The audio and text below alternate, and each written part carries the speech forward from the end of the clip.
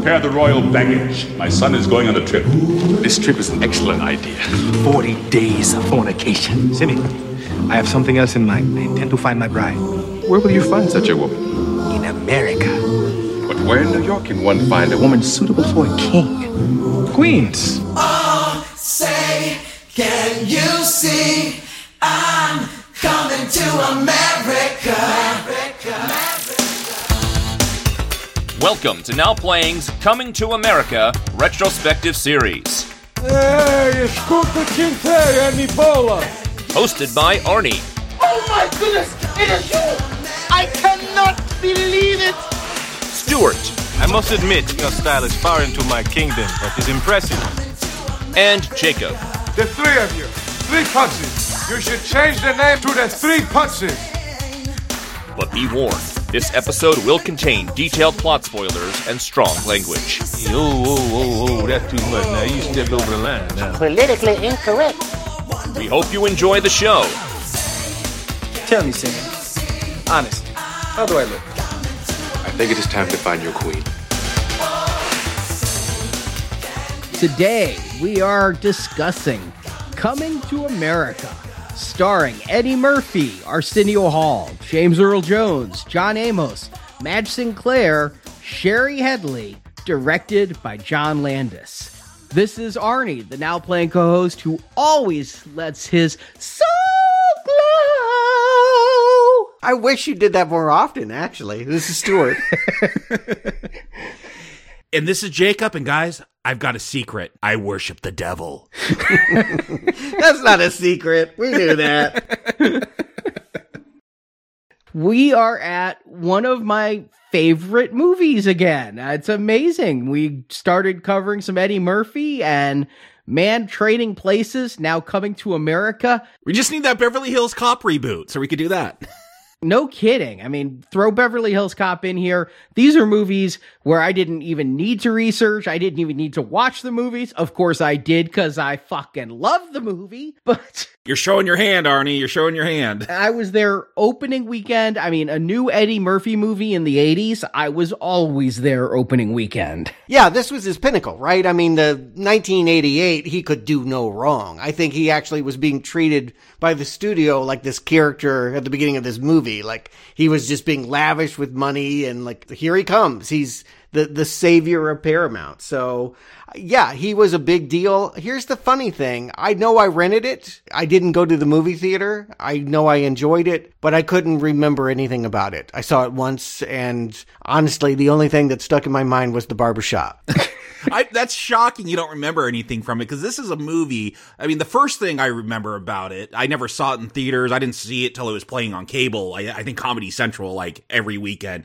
But I remember, like, a friend of mine saw it. He's like, oh my gosh, there's this scene. There's a girl and she's underwater cleaning his penis. I'm like, this movie sounds amazing. I want to see this thing. But no, I didn't see it till it was on cable. I don't think I've ever seen it all the way through or in order. It's just always on Comedy Central. And it's like, wherever it's at, sit there and watch it. But I could piece this movie together as I'm watching it for the first time, the theatrical edition. I'm like, oh yeah, okay, this goes here, this what happens next. Like, it's a very memorable movie for me, even though I've never seen it in one sitting all the way through. I think the thing I knew most about it was the lawsuit. I mean, this was the beginning of the end. I don't know about this.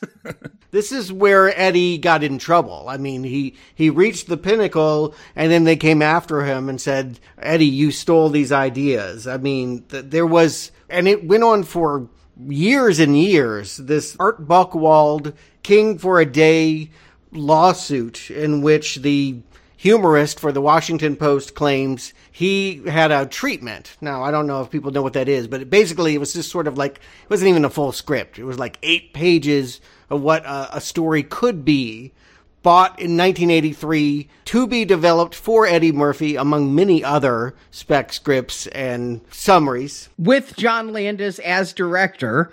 Yeah, and so, I mean, it was reported in 1985 in the Hollywood Reporter that Eddie had it, he had read it, and so, yes, it doesn't sound like it's that similar. Honestly, I went and saw the original thing, and it was about a African prince who came to Washington, D.C., and there was a coup back home, and he was overthrown and ended up poor on the streets and had to, rebuild his fortune. That sounds like a very different movie. It does. That's Trading Continents, right? Yeah, I'm surprised he won on that. But you know what? I do think that maybe he inspired this, because what happened was Eddie Murphy claims he had an idea for a movie about him being an African prince who's coming to America.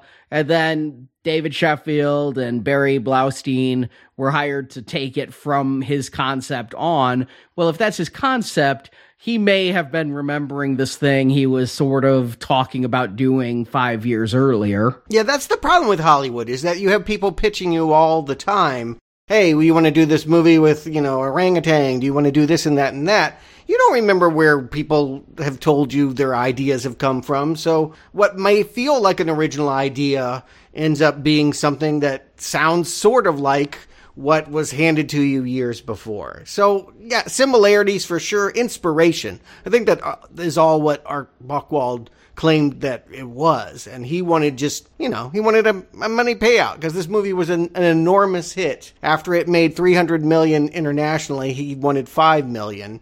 And the studio said, no way, we'll see you in court.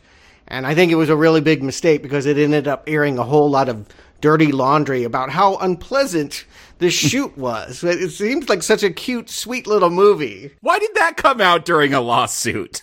Well, a lot of it came out before the lawsuit. I mean, during the press tour for this, Eddie Murphy was asked, this is your second film with John Landis. Are you going to work with him again? And Eddie Murphy's reply was, Vic Morrow has more chance of working with John Landis again than I do. Oh, man. Woo! If you don't get that joke, just know that Vic Morrow was the star of the Landis segment of Twilight Zone and was beheaded because of a stunt that went wrong. And Landis, I think that was the beef. My understanding was, well, first of all, from all I can parse out, Arnie, maybe you know something more here. Eddie wanted to direct Coming to America. He came up with it while he was touring with Raw. He even had a bit, I think, in his stand-up about, I need to, go to find a bush woman to marry. Give me half Eddie. Give me half Eddie, exactly. And so from that little exchange, he started thinking about this concept he called The Quest. And he was like, I want to make this movie. And the studio's like, yeah, Eddie, we don't ever tell you no, but you really need a director. And Eddie was like, well, the only director I ever liked working with was John Landis on Trading Places. And I won't take anybody else. And John Landis, had The Twilight Zone and had other bombs too. Into the Night with Jeff Goldblum. That was a stinker. Spies Like Us. His pairing with Dan Aykroyd was really bad. Some people like Three Amigos, but it didn't make any money. Everybody likes Three Amigos, but they didn't back then. Everyone likes it but you, apparently, Stuart. But back then, they didn't. I'm probably the only person who saw Three Amigos 3 times in theaters. I saw it once. I didn't see it 3 times, but I saw it once. I saw it once for each Amigo, with a different Amigo each time. And I probably watched it like once a month once it came out on tape. Yeah, so I think, but it didn't make money back then. After Twilight Zone, even though he did Thriller, Landis was a pariah, and Eddie Murphy said he wanted to do Landis a solid. Landis took him on, was hired before 48 Hours came out, brought him into Trading Places, and he liked working with Landis, but he also thought, Landis could use a hand up. And so, come on, every Eddie Murphy movie makes a shit ton of money. Come on, Landis, let's go make Coming to America. Landis took it without knowing Eddie was a very different Eddie Murphy, and Murphy took it not knowing John Landis had a big chip on his shoulder about Eddie Murphy. Yeah, I was going to ask, with Eddie Murphy now, Trading Places obviously had come out, Beverly Hills Cop, the second one had come out by this point. Like, this is the first Eddie Murphy film, like, where we're going to get multiple Murphys in different roles, right? Like, he's going to put on the latex suits and do a lot of skits. Like, this is his first time doing that on film. Yes, and it was Landis's idea, so we have Landis to thank for the clumps. Really? That's shocking. I thought this was all Eddie Murphy, like, I'm the huge star now, I get to do whatever I want. Yeah, I got this director, but it's my show. So you're saying Landis wanted all the latex suits? Yeah, Landis Here's the story he tells, and this is probably too much detail, but he was seeing a documentary about Jewish stand-up comedians who wore blackface way back when. And so he knew Eddie Murphy was a good impersonator, and he knew Rick Baker. I mean, they'd worked together on American Werewolf in London with those great makeup effects. He went to Eddie and is like, Eddie, Rick Baker can make you look like an old Jewish man. Instead of a Jewish man doing blackface, let's have a black man do Jewish face. And so it started there. And then they had all these scenes written for like the barbershop and things. And more, they're like, let's just have Eddie do it. Let's just have Arsenio do it.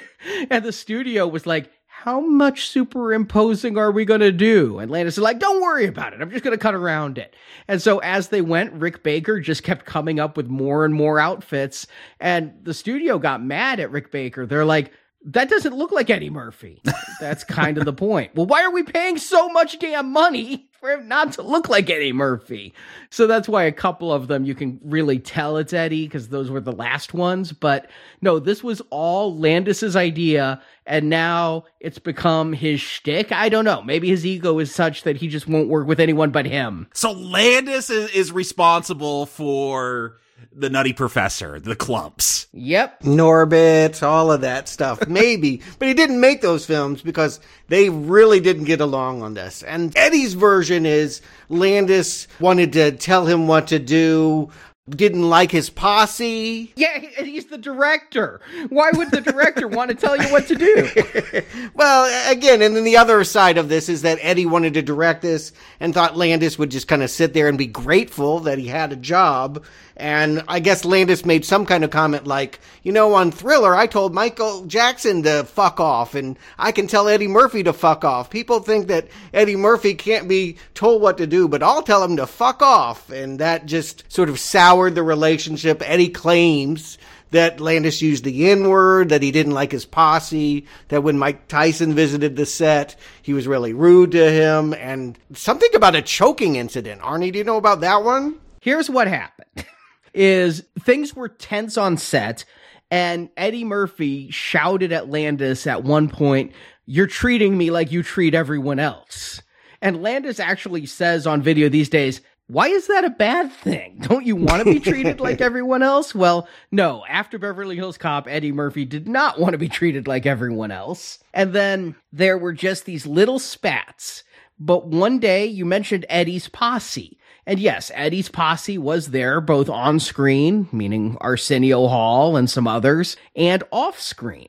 And there were some people off screen who worked for Eddie Murphy Productions writing a sitcom. And Landis started talking to them. So Landis went over and they were writing a TV show. I don't think it ever got made. What's Alan Watching? Never heard of it if it did. No, me either. And Landis was like, why are you guys here? And these guys were like, we're working on a script for Eddie. Landis was like, well, we're not paying you. And they're like, no, Eddie's company. We're waiting for the deal to go through. And so Landis said, you guys are here and nobody's paying you. Eddie should be paying you. You don't come to New York unless you're getting paid. You go up and ask for your fucking money. And he went up to Eddie and said, Eddie, your company is fucking these guys out of their money. Guys, don't be afraid to go up to Eddie and say, fuck you.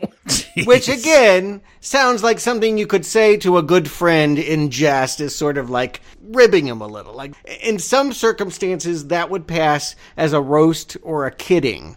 But I don't think that they had that kind of relationship at that point during the shoot. And Eddie snapped. Yeah, Eddie grabbed Landis by the throat, not squeezing, put his arm around him, and this is Eddie Murphy telling this story. So Eddie Murphy, in a Playboy interview, is like, so I grabbed his throat, and I said to my friend Fruity, what happens when people put my business in the street?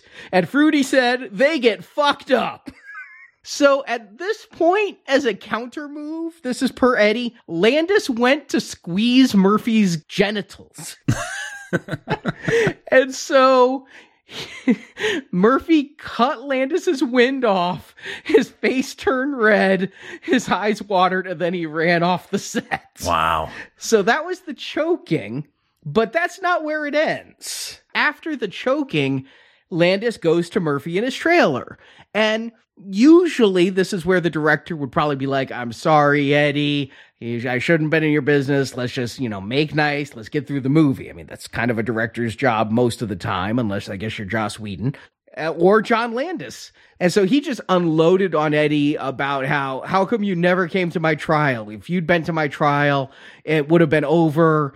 You never cared about me. And to be clear, John Landis wanted Eddie Murphy to come to the Twilight Zone trial, which Eddie Murphy was not on that set. Like as a character witness? Yeah. Okay, he just wanted him to testify that this was a good director and responsible. Yeah. And Murphy, meanwhile, felt pissed because Paramount did not want John Landis. Murphy said he had to bend over backwards to get John Landis this job, and now John Landis is chewing him out. Yeah, I think Eddie had a quote later saying, I wanted him to get off, but, that was his deal. He was not going to be there and get this guy off for killing kids, is basically what he told the press. Well, he also said to the press, I wasn't there.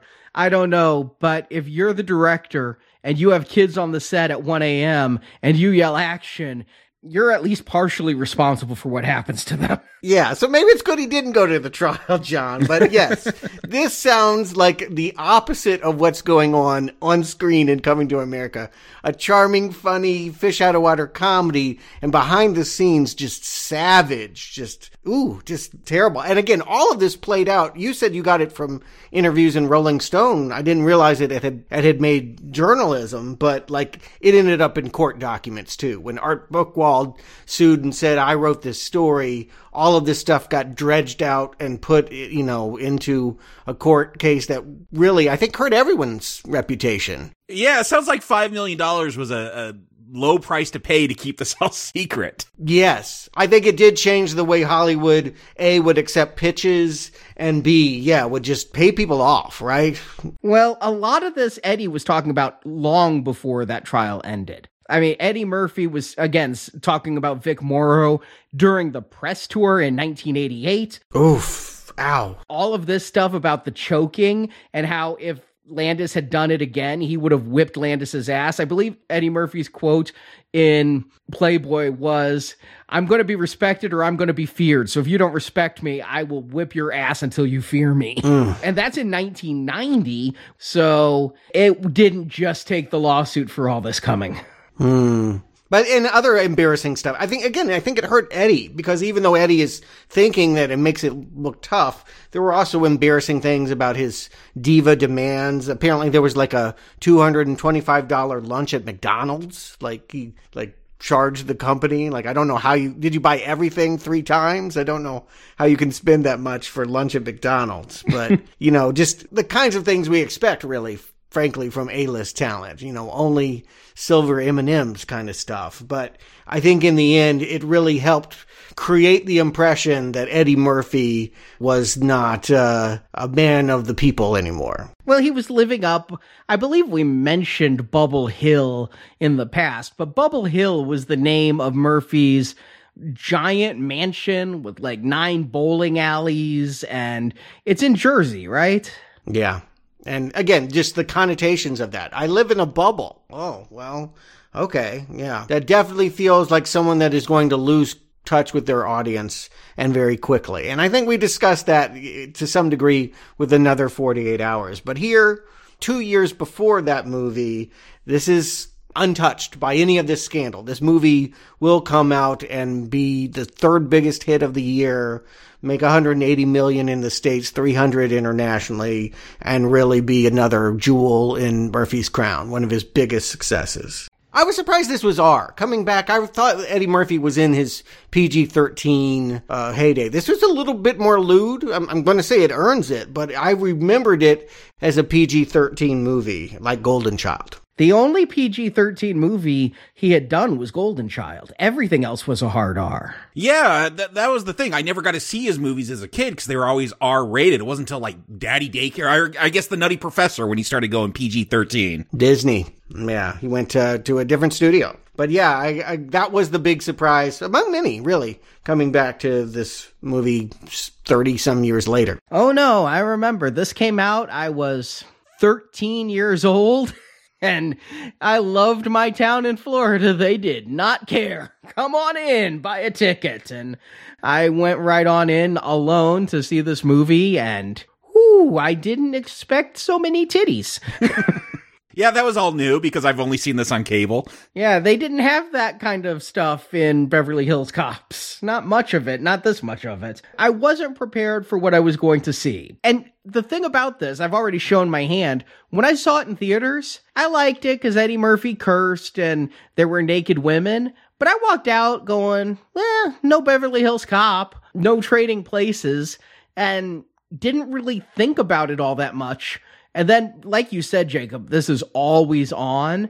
And over the past 15 years, it's been on so much. I've been rewatching it, and I'm like, I get a lot of these jokes now that I didn't get when I was 13. I didn't understand what Jerry Curl was when I was 13. I didn't understand the Soul Glow joke. I didn't understand anything except like the most basic, oh, look, Louis Anderson spilled a milkshake kind of joke. I think I was disappointed because it wasn't Eddie. And even Eddie said at the time, all of his movies so far were Eddie Murphy playing Eddie Murphy. This was his first time playing a character. And I think that disappointed me. Yeah. Well, let's find out who he played. Arnie, give him the plot, and we'll find out what happens in Coming to America. Eddie Murphy plays Prince Akeem Jaffer of Zamunda. He is heir to the crown. Tradition dictates that the prince shall, on his 21st birthday, meet and marry his queen, a woman chosen by King Jaffa Joffer, played by James Earl Jones, and Queen Elian Joffer, played by Madge Sinclair. But Akeem wants to marry someone who challenges him intellectually, so he convinces his father to postpone the marriage 40 days. During that time, Akeem and his friend and servant Semi, played by Arsenio Hall, will go to America to find a smart bride. Being a king, Akeem thinks the best place to find a bride is Queens, New York. There's some culture shock when the wealthy prince goes to Queens, and his early attempts to meet women are unsuccessful. But then Akeem sees Lisa McDowell, played by Sherry Headley. For Akeem, it's love at first sight, but Lisa is already involved with the wealthy Daryl Jenks, played by Eric LaSalle. As Lisa is an executive at her father's fast food restaurant McDowell's, which rips off McDonald's in every way, Akeem and Semi pose as African goat herders who came to America to go to college and get jobs at the restaurant. There, Akeem is able to connect with Lisa. When Daryl tries to force Lisa into an engagement, Lisa breaks up with Daryl and starts going out with Akeem, still thinking he is a poor goat herder. But Semi isn't enjoying poor life in Queens and telegraphs King Joffer for $1 million. This brings the king and queen of Zamunda to New York to retrieve their son. During this, Lisa discovers Akeem lied to her, that he's really a wealthy prince, and she breaks up with him. What? You mean you're rich? Forget you! Give me half, Eddie. Yeah, I can't take this deception. Especially in the 80s. Resigned, Akeem returns to Zamunda for his arranged marriage. But when his bride comes down the aisle, it's Lisa. King Joffer changed Zamunda tradition and lets Akeem marry the woman he truly loves, as credits roll. And as they start, nice miniature work here. We get to see Zamunda, not Wakanda, Zamunda. But same concept. It is a nice little map painting as you zoom in on this palace. It is similar concept because while Wakanda had all the vibranium, I didn't realize this, but apparently Zamunda is supposed to be the country where diamonds are primarily sent from. So it's a very wealthy country. Is that what it is? Because when I look at the king's crown and later Akeem's crown, those are some cheap-ass crowns. Like, the props department should be shocked. In the Art Bachwald King for a Day, it was oil. But they don't go into any details as to why these people are rich. They're just the richest African nation, or really maybe even the richest nation in the world. And so what we have here is kind of a return to Trading Places, except that Eddie Murphy is now playing the Dan Aykroyd, like Winthrop role. You know, like everything is done for him just as it was done for Dan Aykroyd. It did remind me a lot of that beginning when I talked in Trading Places about how long is that morning ritual. But the difference is Dan Aykroyd actually had an office he had to get to. Here, Eddie Murphy, I remember I did find it funny that, you know, he's woken up by a live symphony. Does anybody really sleep on their back like that with their hands folded like they're dead in a coffin? It was really distracting how staged this all looked, this opening stuff. And I get it, like, we're supposed to get that Akeem is bored with this life. He's not satisfied. But, like, yeah, the fact that he's laying on his back, those, you know, that comforter, like, perfectly over him, and that orchestra comes in, like, I don't know. When you're this rich, do you need to be woken up? Like, just get up whenever you want. You say Eddie's playing a character. I think Eddie Murphy is being Eddie Murphy in 1988. I think this was his life. He's really bored with all this? I think that, like, everywhere he goes, he's being showered with cars and money. And, I mean, the studio literally just the file for all his projects was just called Money. And they had, like, that was what they printed on it. Like, he was just known. They created a custom statue of him holding up the Paramount Mountain. And he was the force that was holding up the mountain. I mean, they were really throwing idolatry at this man. And so I think that he's being honest in saying that, like, maybe I'm a little bored with this kind of pampered life and wondering, why can't I have a good romantic comedy? Why won't Hollywood make black people romantic stars? I mean, that was sort of what he was really pushing here. And I think what made Paramount nervous was that typically African Americans just didn't get to have romantic comedy roles at this time. Yeah, what I'm surprised is, besides Eddie Murphy and Jewish Face and Louis Anderson, I think everyone's black in this film. And it's not made a big deal of. This isn't I'm Gonna Get You Sucker, which is a comedy from around the same time that I really liked back then.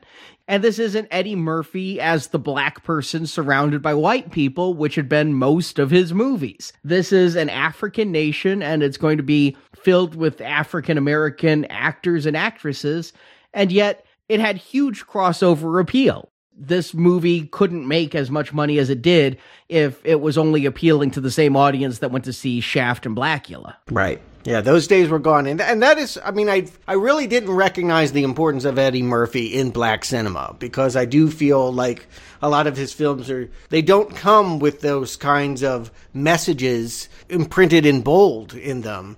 But he did. He was showing a different side, a new Sidney Poitier. And this movie will feel more than a little like Guess Who's Coming to Dinner by the end of it. I mean, I definitely feel like he was taking that mantle and trying to say that, yes, I can be romantic. This is a stretch for me. And that, yes, of course I have women that can clean my royal penis. And of course I can have the most beautiful object, you know, being from the moment she's born. I believe this woman has been indoctrinated to do everything that Eddie/Akeem pleases, but that's not what the character wants. Do you think she takes over the job for the wipers? God only knows. I do feel for Akeem, man. At 21, I want to wipe my own ass by that point. Like, I don't know. That's got to be weird. I do like it when he's talking to his father. I'm 21 and have never tied my own shoes. I tied my own shoes once. It is highly overrated. That is the weird thing for me, though, is that James Earl Jones as the father, like, yes, he feels like he's had this very chauvinistic, privileged upbringing where, you know, he is the king, but they talk about, you know, Akeem's fiance, how she will do anything for him. We'll get a little funny scene where she proves that, but I don't feel like the queen, James Earl Jones' wife in this, like, is that subservient. Like, she's the strong-willed one by the end that's going to change the tradition. Well, you got to wait all movie. Yeah, but she never seems like a bimbo like this fiance does when we meet her. The thing is, I get kind of a Jefferson's relationship off of them, how Louise would stand up to George, you know, and John Amos in this. It makes me think of Good Times before they killed off John Amos's character, where, you know, the wife was always very strong in those shows.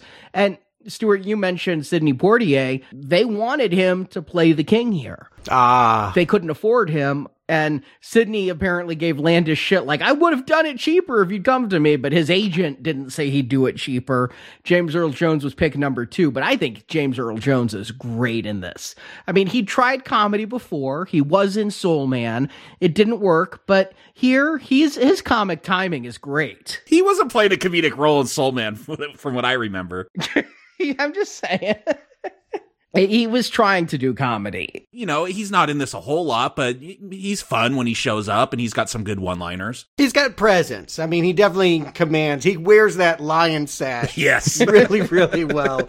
And so, yes, you definitely believe he's the king of a rich country and is willing to indulge his son after this very lavish, hilarious wedding where, again, this is new for Eddie Murphy. Eddie Murphy told jokes about how he wanted a woman that had no intelligence and would be subservient and raw. And now he's actually saying, no, I like an independent thinker. I want a partner who's going to challenge me. And so that's the new side. What also is a new side is any Eddie Murphy film that has a Paula Abdul choreographed 3-minute dance routine.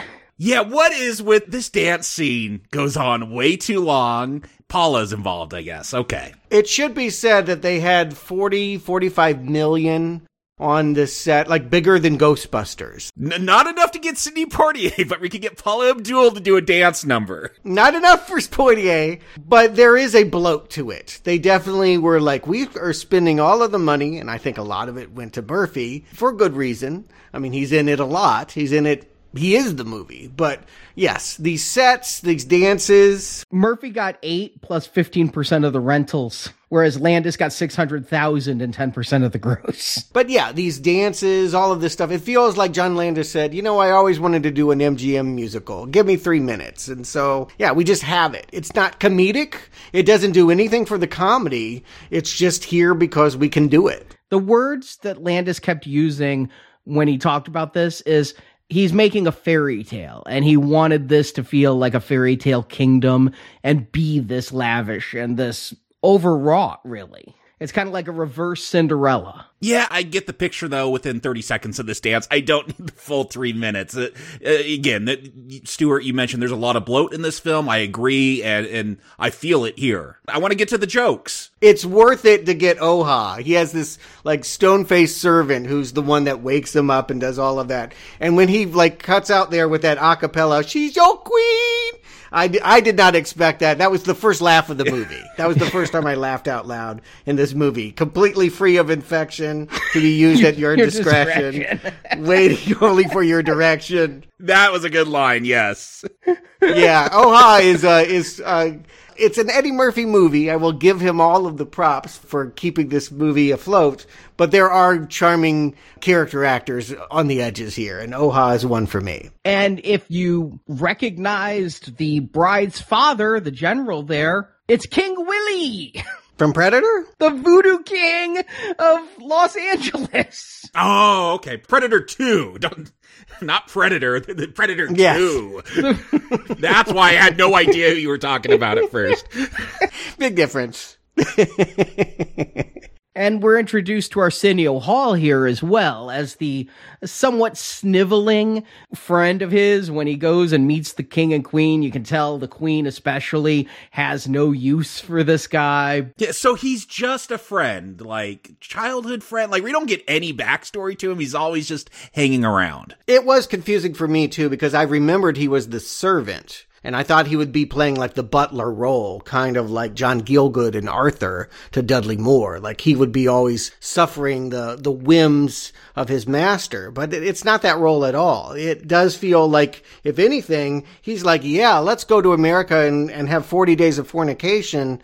And then he feels blue-balled when his chaste friend wants to find romance. Yeah, he's the one taking advantage of all this royalty. Again, Akeem's bored, Semi, he wants to party. And what is the history with Arsenio Hall? I came to know him when he had his late night show. I'm guessing he was a comic before then? He was a comic. I wondered this very much. I'm like, because I looked him up, he had not done much. And at the time when this movie came out, he was the voice of Winston Zeddemore on the Ghostbusters cartoon. And that was his biggest credit. Really?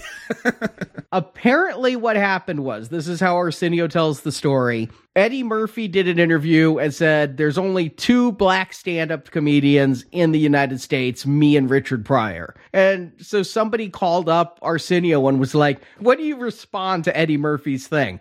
And Arsenio just went off, and then Eddie saw Arsenio do stand-up and called him up, and they just started hanging out and became friends. And then when this movie got started, Eddie called him up and said, you don't have to do that Ghostbusters shit no more. Come on, we're making Coming to America. Yeah, so it sort of started out as like name calling, but they had I definitely remember Arsenio would trot Eddie out as a very special guest, and in fact got in trouble on In Living Color. They made fun of him for being the Eddie Murphy name dropper. It was used to prop up his nighttime show, which came right after this movie. I think he did this and the Paula Abdul Straight Up video on the backs of the Coming to America success. And but I remember that In Living Color skit, he didn't give a damn that they kept saying, my best friend Eddie Murphy. He was most upset because they put ass pads in the actor and they were saying he had a big ass. Got really upset about that. I remember this. But no, it does seem like, yeah, Eddie has a posse. Arsenio was lucky enough to get in it. And so he is here in a co-starring role. And I wondered, I've often wondered if these two stayed in touch, but we're doing this movie leading to a sequel. Arsenio is back. So yeah. Yeah. My thought before I saw the previews was that they wouldn't be able to get him, that Eddie Murphy wouldn't use him. But he's back. He will be back. He's got to be back, yeah. Well, we'll talk about that next time, but yeah, I feel like you got to have Semi if you're going to do a sequel. Okay, so yeah, we have this priceless, wedding where, like, one of my favorite jokes is, this is the engagement. They're not getting married yet. It's the royal engagement. No, this is the wedding. It is? They're selling shirts to the royal engagement. No, everybody is there for the wedding. Oh. I think it's all one thing. She doesn't have a wedding dress or anything. That's weird. I thought the same thing, Jacob. I've always thought this was their meeting and the wedding would be soon. But on the bonus features, Landis is saying that the big dance was the opening to the wedding ceremony. And since it is an arranged marriage, Akeem has no say in this, so they're just jumping right to it. And she is in this very gold ornate gown and things, and her father, the colonel, is there to give her away. So I'd never seen it as the wedding ceremony before, but that was the intent of the film. Yeah, I mean, I think it would be days of processionals and lavish fanfare, but with the exception that this man, it was all done to him.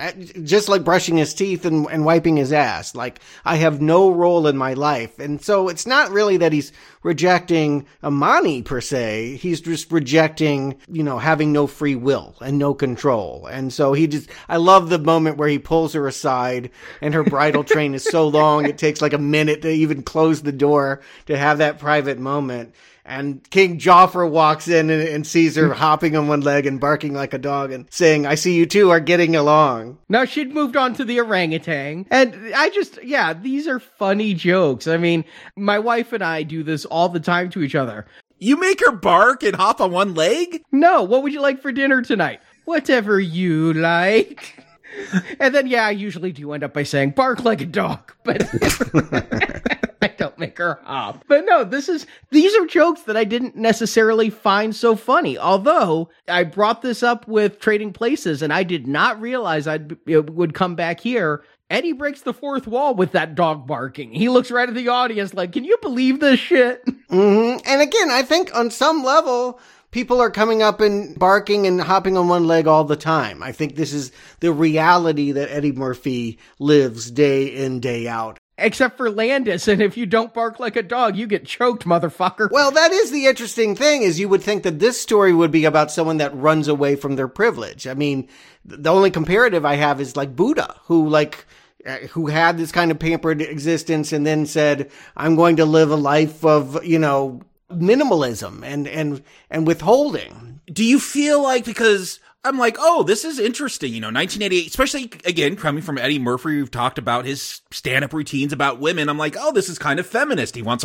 a free-thinking woman who speaks her own mind, that just doesn't take orders. But I never get a sense of why Akeem believes that. Like, he just seems like a nice guy throughout the entire film. Like, I never get why he's pushing against his privilege. What I get from it is he's so bored that he wants somebody to provide spice, and having yet another servant isn't going to be the one who does that. Yeah, I hear what you're saying, Jacob. You might want to introduce the idea of someone challenging him and realizing, I like that. That's what I want. You would usually want to introduce the reason why the character goes on to a quest. But you have that with Semi, because, Semi is the sycophant in front of the king and queen, but then as soon as they're alone, he calls Akeem sweat from a rhinoceros's balls, and Akeem likes it. It's playful, they're sparring both physically and verbally, and this is Akeem's best friend, so you get the time when Akeem comes to life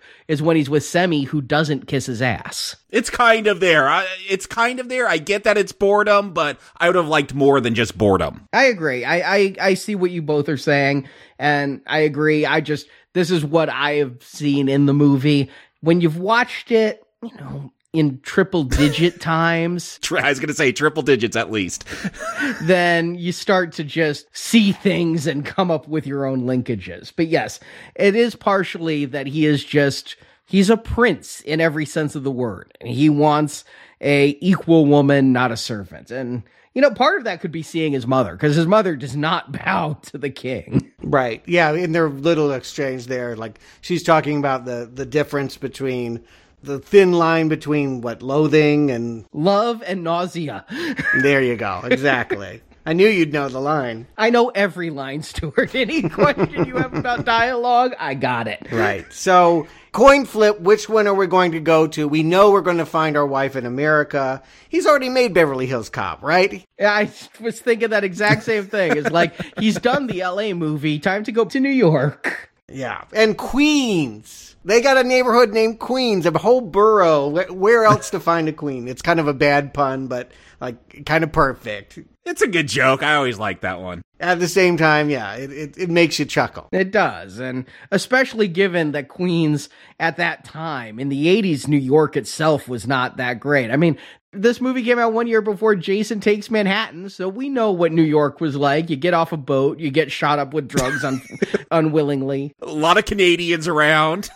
Yes. So the fact that Queens was kind of this scraping by neighborhood at this point. New York in general, yeah, was not the Big Apple that we think of today, the post-Giuliani jewel. It was rough and tumble, and that's the joke. I mean, a joke that Paramount had already told. It should be said, they should have known they had a hit formula here, because they had done this movie a couple years before as Crocodile Dundee, and indeed it's the same kind of setting, except instead of Australian outback rugged man, we have this pampered prince. So it's kind of more funny to think about how someone who's not used to seeing things unwashed is going to do when they get to a walk up with rats and this crime scene. And the Body by Jake guy doing the driving. I knew Body by Jake so well when I had watched this. Oh, that's who it is. Okay. I remember Body by Jake. Okay. I knew that face. All right. Yeah. One of the first celebrity personal trainers. That was, right around the same time Jane Fonda was getting people to aerobicize. He was putting out workout tapes. I do not know why Jake Steinfeld is the cabbie, but it works. I mean, it's good to see familiar faces, and I was just happy to see somebody I knew as the cab driver. And then there's a lot of people I know when they go into the barbershop. Well, yeah, it's all Arsenio Hall and Eddie Murphy. Well, there's two other people. There's Cuba Gooding Jr. In the chair. Yeah, he's getting his haircut. What? I didn't recognize him. And Clint Smith is another friend of Eddie's, and he is the only other person there in the makeup. There's three people, later on we're going to see the three barbers sitting together. One of them is Clint Smith. Yeah. This is where Eddie fell in love with latex, though, right? He hadn't done that before. I can't think of it. You know, he had done one. One of my favorite SNL skits he ever did was when he went back to SNL after Beverly Hills Cop. It was his only time, I think, hosting SNL since he had left the cast. And his first skit was called White Like Me.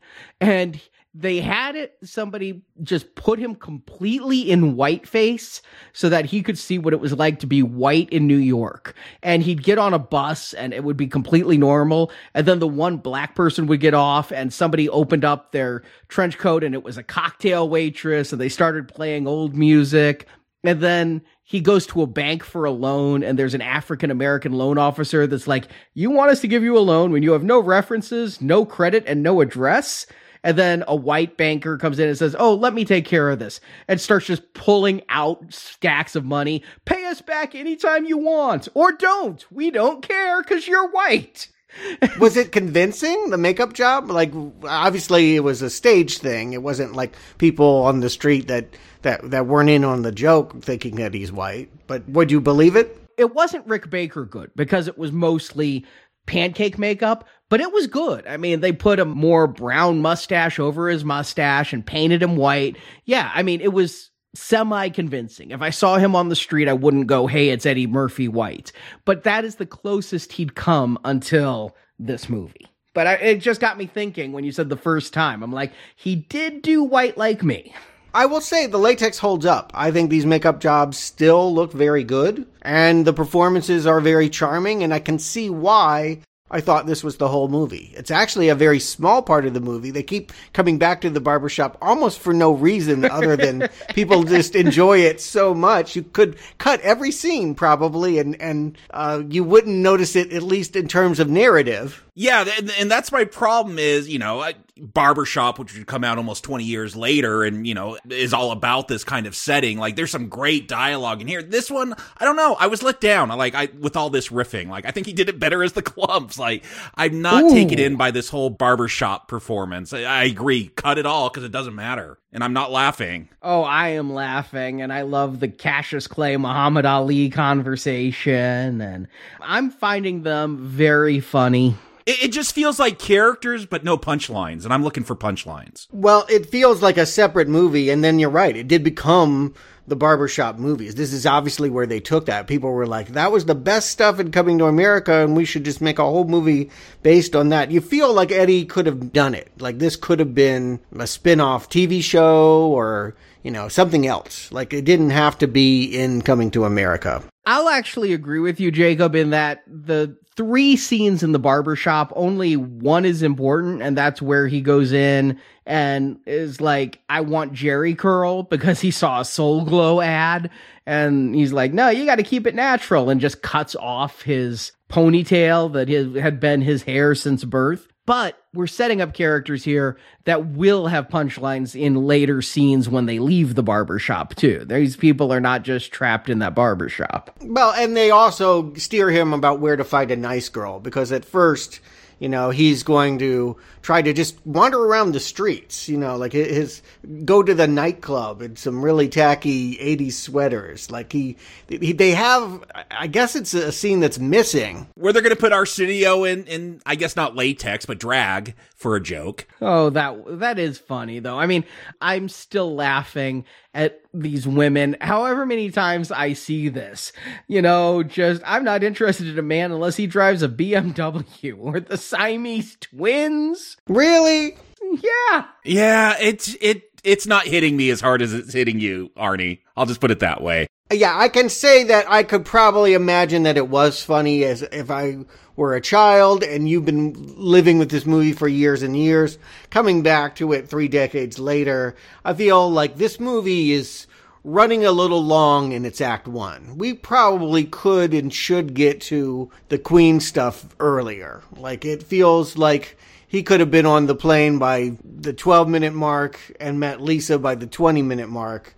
And there's just a whole lot of skits that extend this depending on how much you love this kind of humor. Landis agrees with you. Landis said, but Landis is the director who wanted to do this. That's why I thought this was all Murphy's idea. Well, Landis offered to do a cut that would be a little bit more economical, and Paramount's like, this movie made a ton of money. Nobody wants to see a shorter cut of this. It's staying as is. But I think that you have to have Akeem trying the singles life before he goes after a taken woman. No, I agree. I'm just saying cut out half of these jokes. A couple of them aren't the greatest, but like Peaches the Rapper might have been a lot more funny in 88 than now.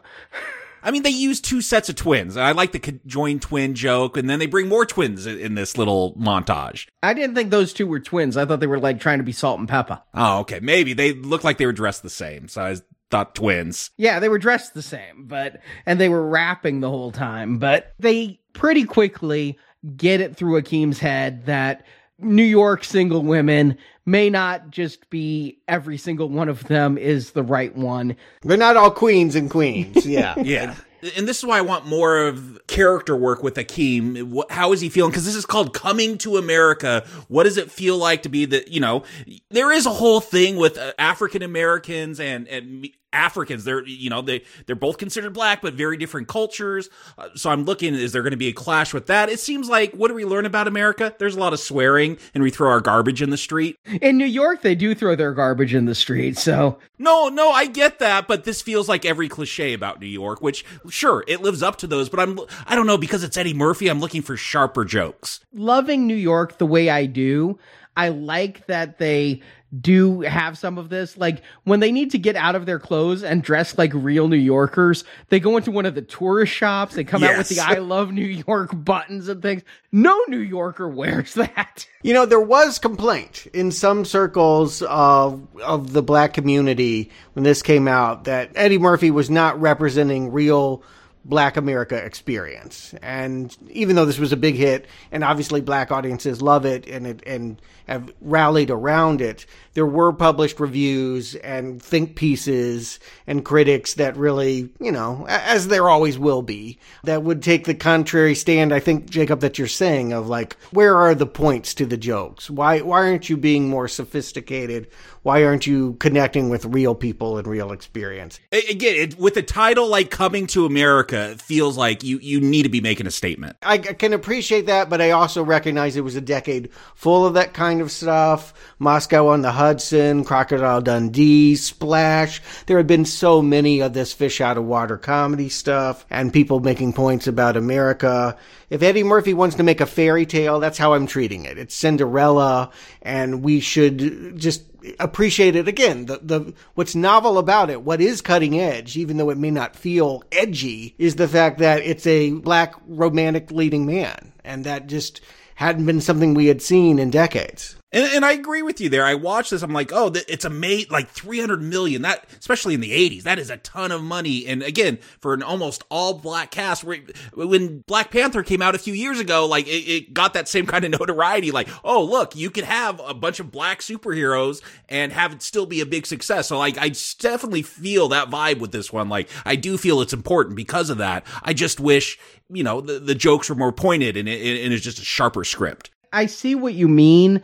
But by the same token, this to me is just kind of madcap. It's similar in many ways to Trading Places, where the gags are going to come from all different directions. I definitely thought that. And I do think Trading Places is just more madcap. Like that one is just, it starts and like it's for 2 hours, like just pulling you through it. And it's got sharp jokes. This one, there's a lot of lags. Well, the jokes aren't sharp, but they're just, I think they probably played a little bit better, closer to the era. To see somebody doing a Rick James sexual chocolate and deflating Whitney Houston's greatest love of all. That was hysterical. That would have been funnier when we had warmer memories of Whitney Houston, frankly. Is that what that was? Because, yeah, it fell flat. Well, to me, the biggest joke is Eddie Murphy can't sing.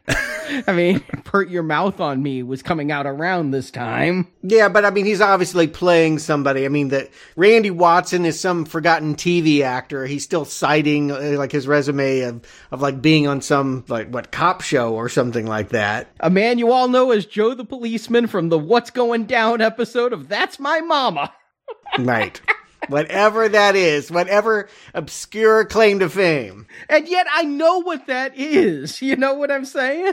I do, yes. And again, that is a comment about what kind of ceiling blacks are experiencing as entertainers, or maybe it's just a comment that Randy Watson was never going to go far in showbiz, as this musical number exposes. It's hard for me to take any of this seriously, because we should mention they go to this black awareness rally, because that's where they're told they'll meet some nice girls by the barbers. And yeah, it's kind of a joke that you think of a black awareness rally, not a beauty pageant, but that's what it is. They have Miss Black Awareness going on with, I think it's Arsenio Hall as this preacher. Yep. If there's a God somewhere. Again, give me 30 seconds, not 5 minutes like they do. It may go on a little long, but I do like how the barbers punctuate it. You know, you got the one, that boy's good. Yeah, because they're in the crowd as well. And the others are just saying how they're really realizing how bad the show is. The fact that the band's called Sexual Chocolate. These are jokes that hold up for me. You know, again, Sexual Chocolate is one that gets a lot of references. And it's our first look at Soul Glow right there, because Randy has a nice Soul Glow haircut. So this is also where we do meet the McDowells, Lisa and her dad. They're catering the event. I don't know how he has not been sued out of existence by McDonald's. They're trying. The crazy thing is, I had always thought McDowell's was just a McDonald's replacement, but no, they're going to acknowledge that, like, they are direct competitors, just stealing their IP all over the place. They've got the Big Mac. We got the Big Mick. I was really interested to see how McDonald's would feel about this in a movie, because, you know, like, this is a time where people care about how, you know, their brand is presented to the world. I mean, Kmart sucks in Rain Man, and you tank a whole corporation. So I guess they had to get approval. McDonald's had to sign off and say it was okay to do this parody. Not only did they have to sign off, but they said, we love it because it shows us enforcing our intellectual property rights. You show McDonald's is going after them. That's great. Go do it. I don't know that I get the joke that this Cleo guy created such a McDonald's ripoff. What does that mean? Well, I've never given it a whole lot of thought beyond laughing at the Big Mick without the sesame seeds, but I suppose, put on the spot and looking for my college thesis, I suppose it could be said that in entertainment, African Americans are often relegated to the cheap knockoffs. You don't get Dracula, you get Blackula, and so black people can't have McDonald's, but they get McDowell's. Yeah, I could kind of go with that, but I would also argue they invented rock and roll and white people stole it. It'd be one thing if they were saying this was the original Golden Arches and then, some Irish guy took away their concept, Ray Kroc or what have you. But I don't know, like, we spend a lot of time on fast food humor, and I don't know, it's where we meet the Queen. I think that's the important part. The reason why it becomes a central focus is we need for a way to have this prince engage with the Queen and have her not know that he comes from money. But he wants a woman who challenges his intellect as well as his loins. I don't think it's Lisa's speech about needing donations for black awareness that is what gets Akeem's attention. I think he is just dumbstruck by her beauty. That's a weird thing because it's like, oh, I don't want a bimbo that's just going to take my orders. But yeah, the way it plays out, she comes out to talk, hey, we're trying to raise money. And he's, taking Semi's clip of hundreds, thousands of dollars probably, just dropping it in there because he seems starstruck, like he's just into her because of how she looks. It's not because she's trying to save the community or bring black awareness. It does feel like he's just physically attracted to her. Well, I think you're supposed to infer that it's kind of like the Miss America pageant where you talk about world peace or whatever. There is some pretense that she's spoken about positivity and so, rebuilding a park or something like that. So maybe he was a little bit moved by that, but I don't know this actress. I believe she's an unknown. Sherry Headley? Yeah, she was. It was down to her and Vanessa Williams, and they decided Vanessa Williams if she turned down a prince, she'd be just fine. So they went with Sherry Headley. Another person who's actually coming back for next week. Not only that, but Vanessa Williams was kind of scandalized. You couldn't believe that she was innocent. I mean, like, she had already done Topless as Miss America and had her crown taken away. Yeah, so Sherry Headley, I looked her up because I'm like, has she done stuff since? And yeah, she's continued to work. This was really her first big role, and she's done stuff since then. A few things I've seen, but yeah, it's mostly just some soap operas until we get back to Coming to America. The movie doesn't quite risk giving her enough to do. Like, I really like their moments together, but I really sense the movie is afraid to go too romantic. They want shtick all the time, and so we've always got to keep going back to see, like, Eddie Murphy mopping and Eddie Murphy doing, his big grin. If you think of garbage, think of Akeem. That is the line. That's a good line. That is the line from this movie. I recognize the need for comedy, but I guess all I would say is I don't know whether it's they didn't trust this particular actress or whether they just felt like Eddie Murphy is a comedian and we want to keep the comedy ever flowing. But it would have been nice to slow down and have this be a little bit more romantic, I guess, is what I would say. I think they saved that for later. I mean, initially, he's supposed to be a goat herder, plus he'd never had to even clean his own dick, let alone mop a floor. So I'm just speaking in general. Like, I mean, for thinking about the movie in its totality, I feel like you could have focused more on these characters in the middle of the movie than all of the other barbershop kind of stuff. But, obviously you can't argue with the success of it. People liked this formula. My feeling is this is a bit of an ensemble film. I mean, Eddie Murphy's half the ensemble and Arsenio's another third, but I like that there's a variety of characters going on. I like that they keep the jokes coming. I didn't come here to see a romance film. I came here to see a rom-com, and with Eddie Murphy in it, I want it to be heavy on the com. Yeah, agreed. You definitely want that. I guess I also wanted to know, what did it mean that she had this suitor, that we have Daryl Jinx, Eric LaSalle before ER, the scion of the Soul Glow company. Like, he lives off the Jerry Curl product revenue. I would love him. He's not coming back next week. I want to know so badly what happened to him now that the Jerry Curl's out of style. I really, maybe there'll be an unknown cameo, but yeah, how are him and Patrice doing? Yeah, I want to know that.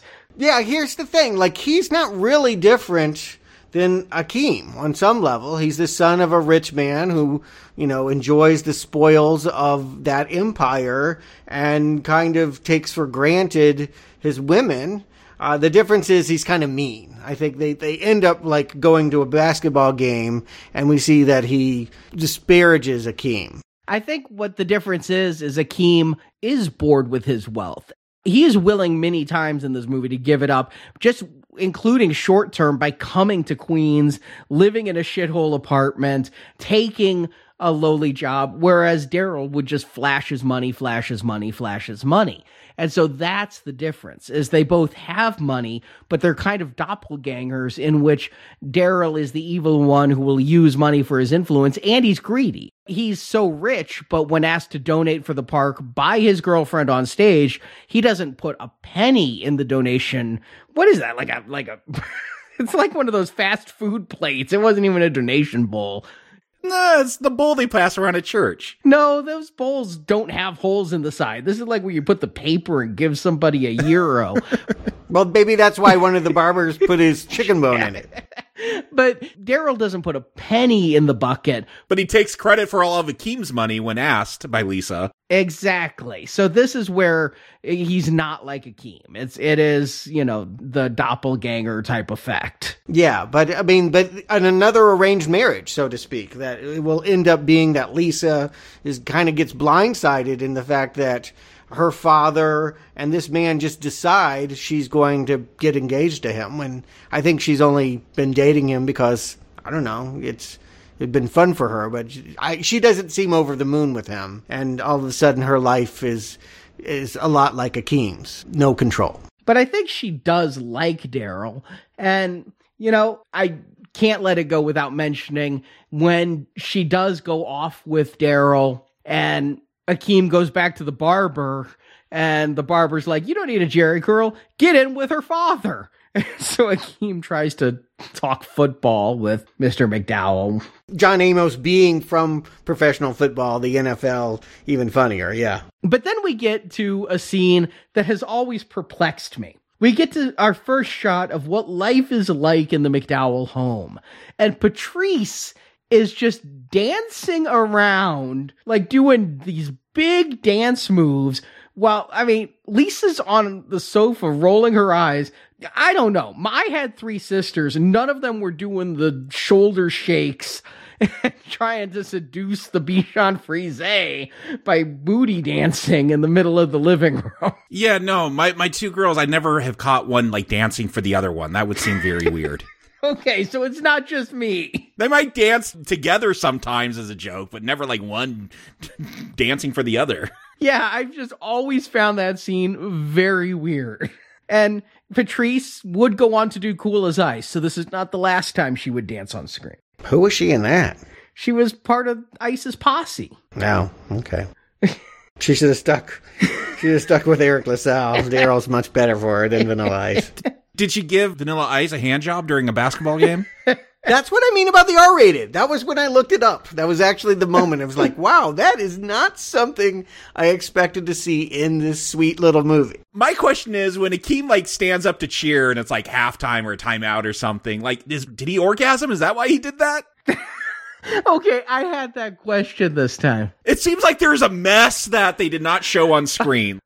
Okay, my whole life, my thinking was that at that moment he realized like maybe she unzipped and grabbed, but this time watching it, oh no, she's going to town on him and he's going with it. Yeah, and this time watching it, he does stand up and scream, yes, yes. Yes. And then he keeps his jacket right in front of his crotch. He holds the jacket over his crotch, yeah.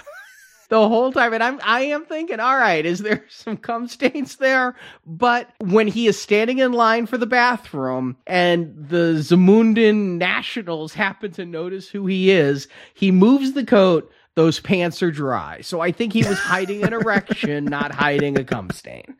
These are not debates I wish to have. It's a little bluer than I would have thought. In this movie, it just is a little bit more like, wow, you're earning your R in this moment.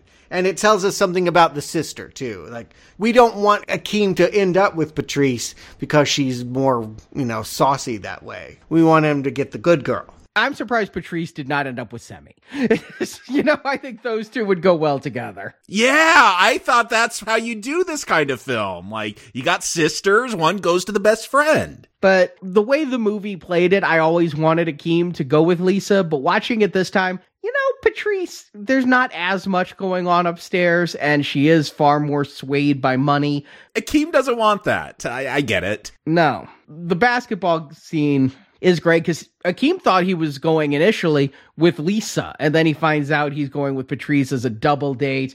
Yeah, Daryl is just a complete asshole here. Do you play Chase the Monkey? But yeah, the hand job did go on longer than I thought, because I guess I have been seeing this edited for television a lot myself. Yeah, and again, there is a thing where African Americans and Africans see themselves differently. Like, you could see this kind of banner, but Chase the Monkey, again, I want better observations. Yeah, it's a quick way to make us hate Daryl if we didn't already. If we didn't already think of him as ridiculous, now we think of him as contemptible. And even worse, he's a coward in the next scene, because when Lisa is trying to apologize for his rude remarks, in walks Sam motherfucking Jackson. I did not know this. Yes. This was one of his first roles, early on, post getting off the drugs, building his career.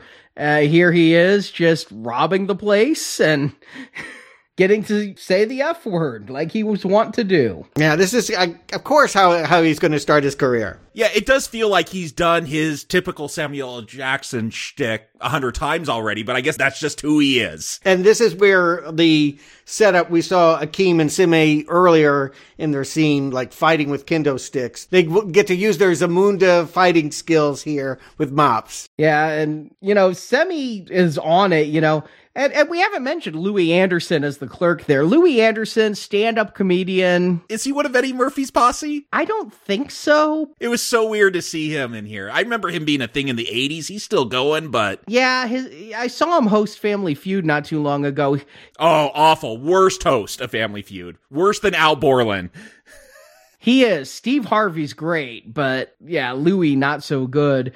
I think, though, Eddie had done some stand-up tours recently. When he was building up to Raw, he went back on the stand-up circuit, and maybe he just, kind of brought some stand-up friends with him, and that could be why Louis is here. Louis has a thankless role as this clerk, shoving money in the bag for Sam Jackson and spilling milkshakes. He gets one good speech about how he started mopping the floors, and if he's lucky, in a few years, he'll be a fry cook. Yeah, 2 years you could be, yeah.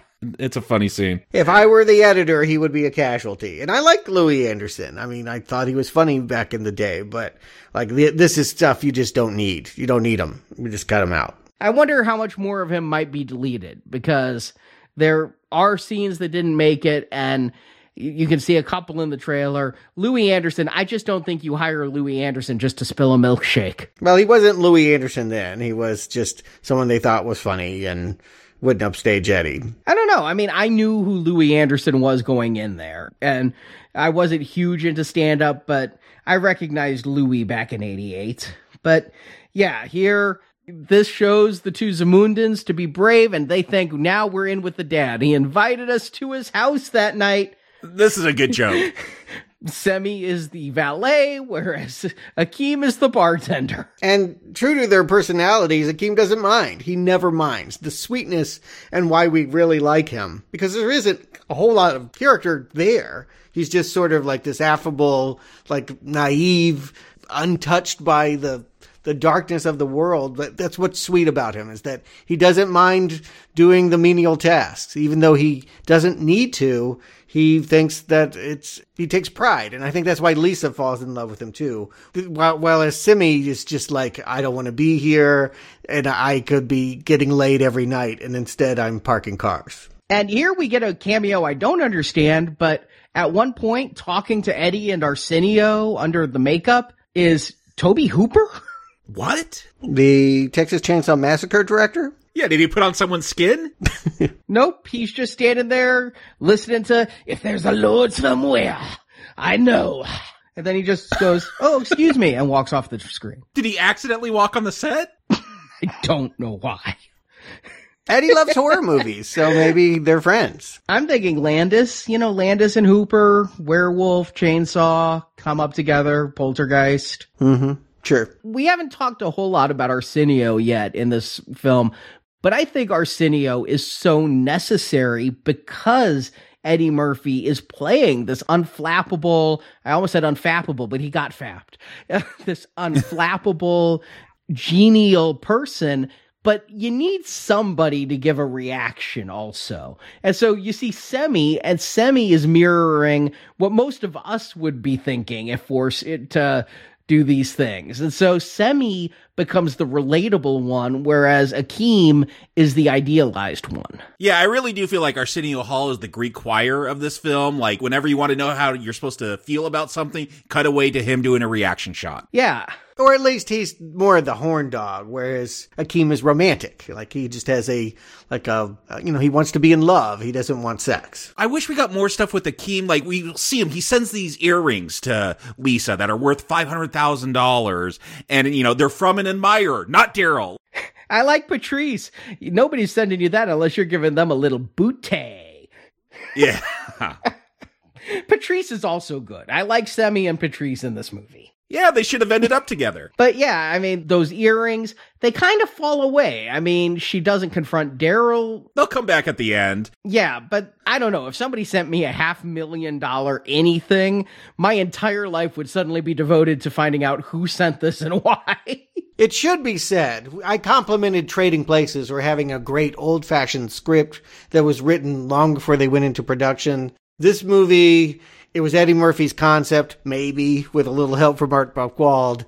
And then they did a lot of, improvising and brought these, guys from the Police Academy sequels to give it some kind of structure.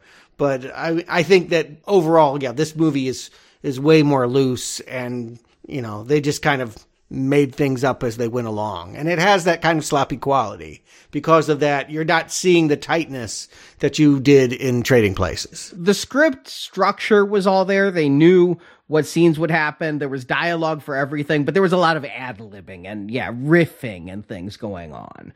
But one of my favorite jokes, again, I didn't get this as a kid.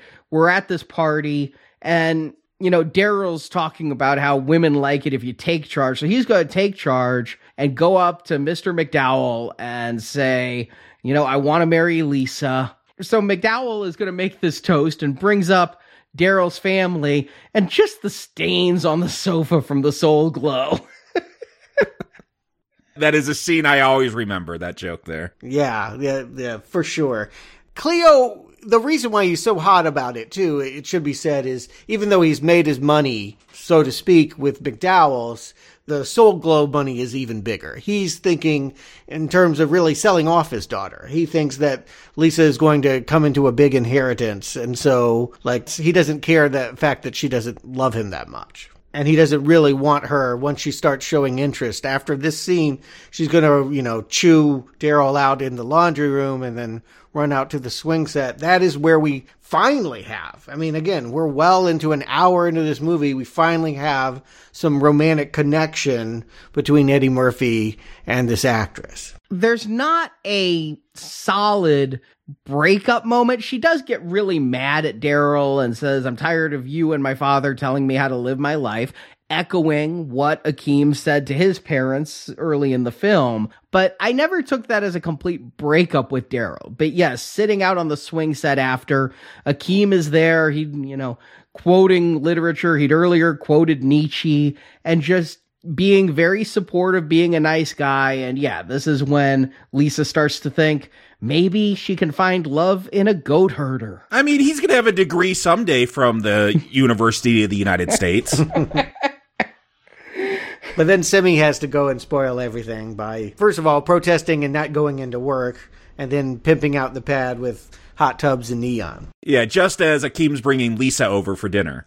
This was the one joke that really had me screaming in the movie is, you know, there's the pimp pad. Akeem's like, if I take your money, you can't do any more harm. And he takes Lisa out and just gives the money to a couple of bums on the street. Is this a sequel to Trading Places? Yeah, a couple of bums. You mean Randolph and Mortimer? I did not know this was coming. I did not know that we were continuing on, but how funny. They're even like in their hovels, in their cardboard boxes. They're positioned right there on the waterfront, right next to the World Trade Center where they used to work. So they're back. That's what they're screaming. They're going to take that money. They're going to run over there and invest in the morning. And they're playing the Trading Places score, too, when they come. So you get it. And because I hadn't seen Trading Places when it came out, but I was really into Eddie Murphy, 86, 87, 88, Trading Places was one so fresh in my mind that I think a lot of people might not have gotten this joke necessarily. But with Trading Places doing well on video, yeah, this is so clever. I really thought that this might be a lead into Trading Places, too. It might have been if John Landis and Eddie Murphy got along better. I like the joke. I don't want to think about the repercussions of Akeem's actions here. You know, recently, too bad we weren't doing Trading Places now. I feel like I'd understand the ending a lot better with this whole GameStop fiasco that happened recently. Like, I'm like, do we really want these guys back? But it's a funny joke. I like it. But again, it's all like you almost miss that there's a romance happening here. Like they're going out to dinner and she's getting to know him. I get that you don't want a ton of that, particularly when you're at a younger age and you're not thinking about romance. You're thinking about funny. But the movie could have been served by having a little bit more heart. I do think this actress, maybe she's not a great actress, but she's very charming, and she brings out a quality in Eddie Murphy I rarely see. I do agree, Stuart. I was surprised there's a lot less rom in this com than I remember. Like, I remember it being much more of a romantic comedy, and no, it's kind of just a messy comedy, and there's a romance in it. But yeah, I like when Akeem's happy. You know, he seems like a nice guy, and so I want to see this relationship, because this is what the movie hinges on, is this relationship, and he's been looking for this person that's unlike anything he could find in Africa, and we want this big fairy tale ending, be happy with that, and I don't get a whole lot of depth, which I'm still enjoying the film, but, you know, putting the Now Playing goggles on, you know, I want more there. If not more depth, then emotion. And I see emotion here because of coming off of Daryl. However, putting the Now Playing goggles on, Akeem's the rebound guy, right? I'm done with the rich guy. Let me go fuck a goat herder for a while, and then I'll find a real husband. But I think that this scene is one I often overlook because there aren't a lot of jokes in it. You know, they kiss, they dance, and then the jokes come right after, because you get Eddie Murphy screaming to be loved, singing that song as he's walking home, and fuck you too, you know. Typical New Yorker's response to a man in love. Yes, indeed. And of course, when he gets home. Meanwhile, Semi is calling the king for $1 million. See, that's a funny scene. Like, again, a lot of the stuff is when Murphy isn't involved, when he's talking to that lady sending the telegram, and he's like, do you think 300,000 is enough? Should I go 400, 500, $1 million? She's like, yeah, that's like, I love that scene. It's funny. You wonder what the movie could have been if Eddie Murphy wasn't the crown jewel in the Paramount lot, if they were willing to see this as an ensemble. Arnie, you say that to you it is, but to me, I feel like only the potential of an ensemble is here. There are great cast members that are ready. James Earl Jones could have done it. Oha, all of these people I like, but they really get very few scenes to do. For a movie as long as this is, almost 2 hours, they are marginalized. Yeah, I do hope that they, A, retain this magic, and B, get a little more time when we do see the sequel. But I think there's enough going on here. I do laugh that Patrice finds Semi in the pimped out pad, and Semi's like, I'm the prince, Akeem's my servant, and Patrice immediately hops into the waterbed with Semi. Yeah, it's starting to feel like a Shakespearean comedy where like identities get blurred and confused, and yeah, people think the rich man's the poor man and vice versa. That could be a plot to a movie in and of itself, and it's not. It's just kind of a throwaway thing. Like, they'll try to do a joke at the end with Patrice, like being disappointed, but there's a whole thing, like, now Akeem's got to switch his apartment out, so he looks poor again to Lisa, and it feels like not a whole lot is done with that. You'll like my place. It's a real shithole. Yeah. Yeah, I mean, you have to enjoy Frankie Falzon as the landlord. I think he just, you know, I've seen him in a ton of stuff. Barney, he's in all the Lecter movies. He's the orderly. Oh, yeah, that's right. I was thinking Coconut Sid from Do the Right Thing, and he was in Maximum Overdrive, of course. But him here, when you get to see him in the hot tub with a cigar. And I gotta ask, like, at one point, Akeem, like, he's got a date with Lisa, and he's really excited and tells 2 kids. And it's so bizarre. Like, were those kids the kids of someone related to this production? Do you know? Like, it was such a weird moment. Like, it felt like, oh yeah, these kids want to be in it, and you know, they're the craft services kids, and so yeah, let's throw them in. Nobody ever discussed this scene. There's definitely bloat in here where we linger on taxi cab guys, and again, I think Body by Jake might have been Eddie Murphy's trainer. You know, like that was his reputation. So yeah, I'll get my trainer a job. Like I'm doing favors for people, and like that's fine, but it's not.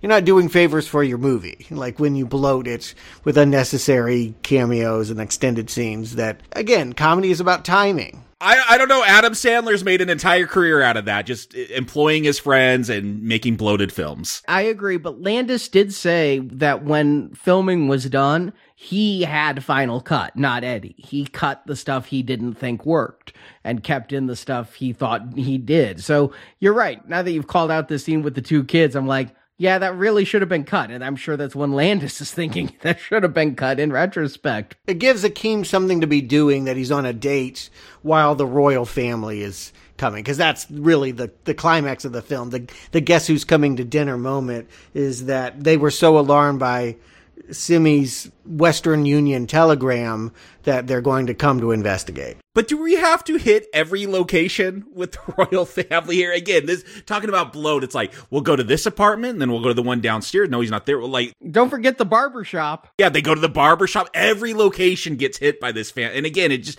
like, this movie's 2 hours long, bit long for a comedy or a rom-com, like, and there's not a lot of jokes going on. So I'm like, well, let's get to the end. Why are we doing a travelogue now? Well, there's a joke about James Earl Jones lifting up Arsenio Hall like Darth Vader, and that could happen at the McDowell's home. I mean, he also says he'll deal with Akeem himself, Darth Vader line. Yes. But here's what's funny about it is we've seen Akeem take this exact journey, and we've seen how Akeem is trying to acclimate and trying to, become a New Yorker. And then you get to see his father do it, and his father is just dismissive and unflappable and just like, I am the king, and still has the rose petals thrown in front of him. Yeah, exactly. And then that's going to give it away to Akeem that his father's in town. He'll see rose petals in front of his slum of an apartment. I often wondered, are there servants who come along behind and like brush those up?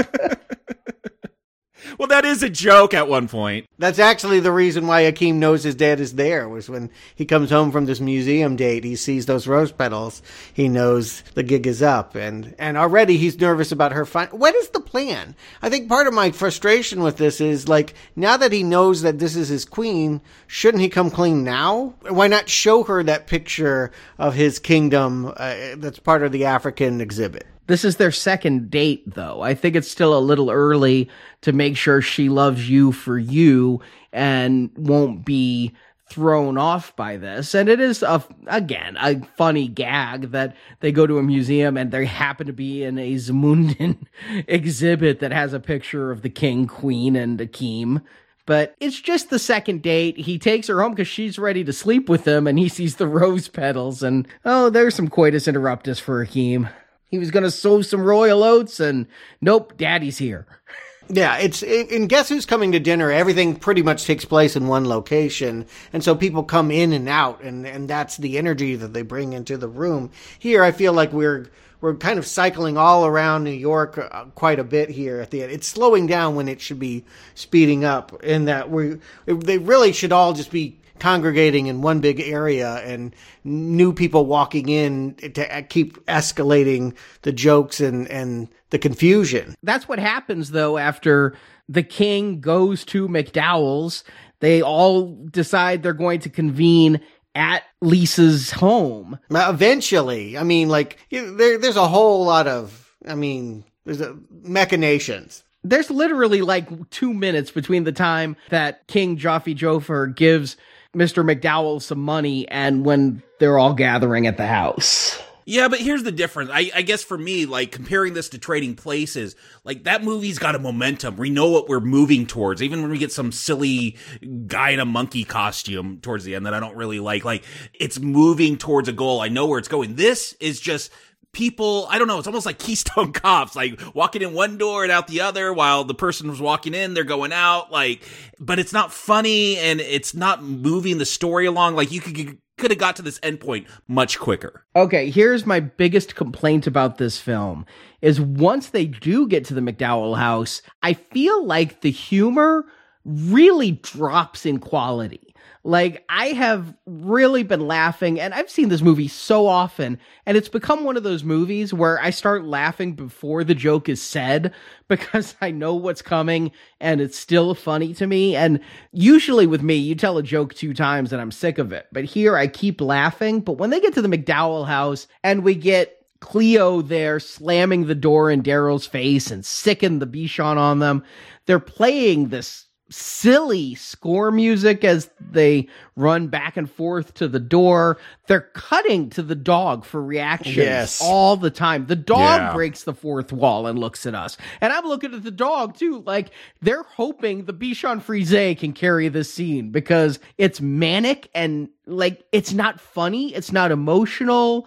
It loses all of what's going on in just a frenzy here. Well, I mean, you're talking about Daryl at the door, and he won't go away. No, I'm talking about this whole scene, though. From the time Daryl's at the door till the time that Cleo reveals to Lisa that Akeem has his own money with his face on it, to the king and queen arriving at the McDowell home. I mean, this goes on for a while and just is, putting the queen in a lazy boy. Everything there just feels like it's from a lesser movie. I agree that it's running out of gas. And again, it might have been helpful at least to script this like the whole thing could have happened in one location. I mean, you say that it all is, but no, like Akeem is running off to the Waldorf Astoria and running into Simi when she's running out the door. Like, I feel like instead of everyone coming and colliding and having to confront one another, they keep missing each other. And it's kind of making everything take longer to escalate to the point that she's not going to accept him. Like, he's going to eventually chase her down on a subway car and say, I'll give up my kingdom. And she says, no one ever says, no, I don't want a rich guy. I don't want your money. This shot, I don't know what special effects or reverse was done, but when she throws those earrings and he just catches them, something is off about those earrings. Earrings would not fly so straight and just be... They're those cheap glass jewels that they used for the crowns. They don't move the same as real diamonds. But you get every other New Yorker, you get that old lady, if you're really a prince, I'll marry you. And he gives her the $500,000 earrings, but Lisa is gone. And, I can understand Lisa feeling betrayed. The fact that he's rich, but the fact that he lied to you the entire time you've known him, I mean, that's almost some serial killer level shit, right? No, it isn't. I can understand why he's not upfront about who he is. He's specifically looking for someone that doesn't care that he's a prince. Like, of course you're going to hide that. Yeah. I'm thinking about other fairy tale kind of movies. There's so many movies, fairy tales like this. Arthur kind of had this premise where, like it was Liza Minnelli and The Millionaire or Pretty Woman. I think of more... there are so many comedies where the romance is based off of a lie. Tootsie, when Dustin Hoffman takes the wig off and then stolen from just one of the guys. There are just so many movies in which the romance is based on some kind of fabrication.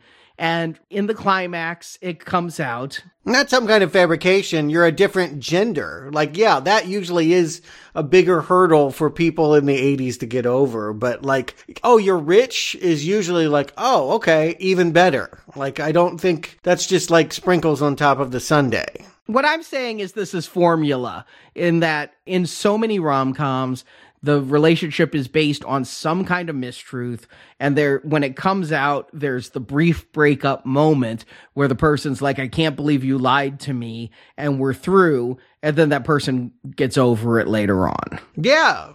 So you got to earn that. Like, otherwise it's contrived like this. Yeah, maybe if Lisa had been so turned off when Daryl and her father, were trying to force her to get married, that she just said, no, I want someone, she turned against people with money because, too much privilege. They think they control me. Something. I need to know why she'd be turned off by finding that Akeem is a prince, because he seems like a real nice guy. He just didn't want to be taken advantage of, so he hid some information until he got to know someone better. Well, let me just ask you this.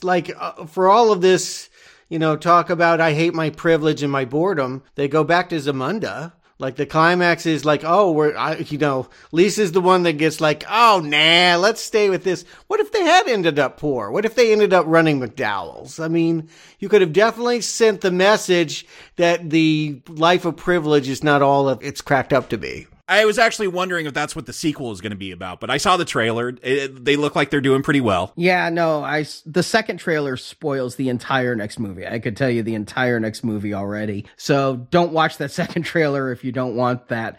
But again, fairy tale. And in the 80s, I wouldn't have been happy if he gave up his money.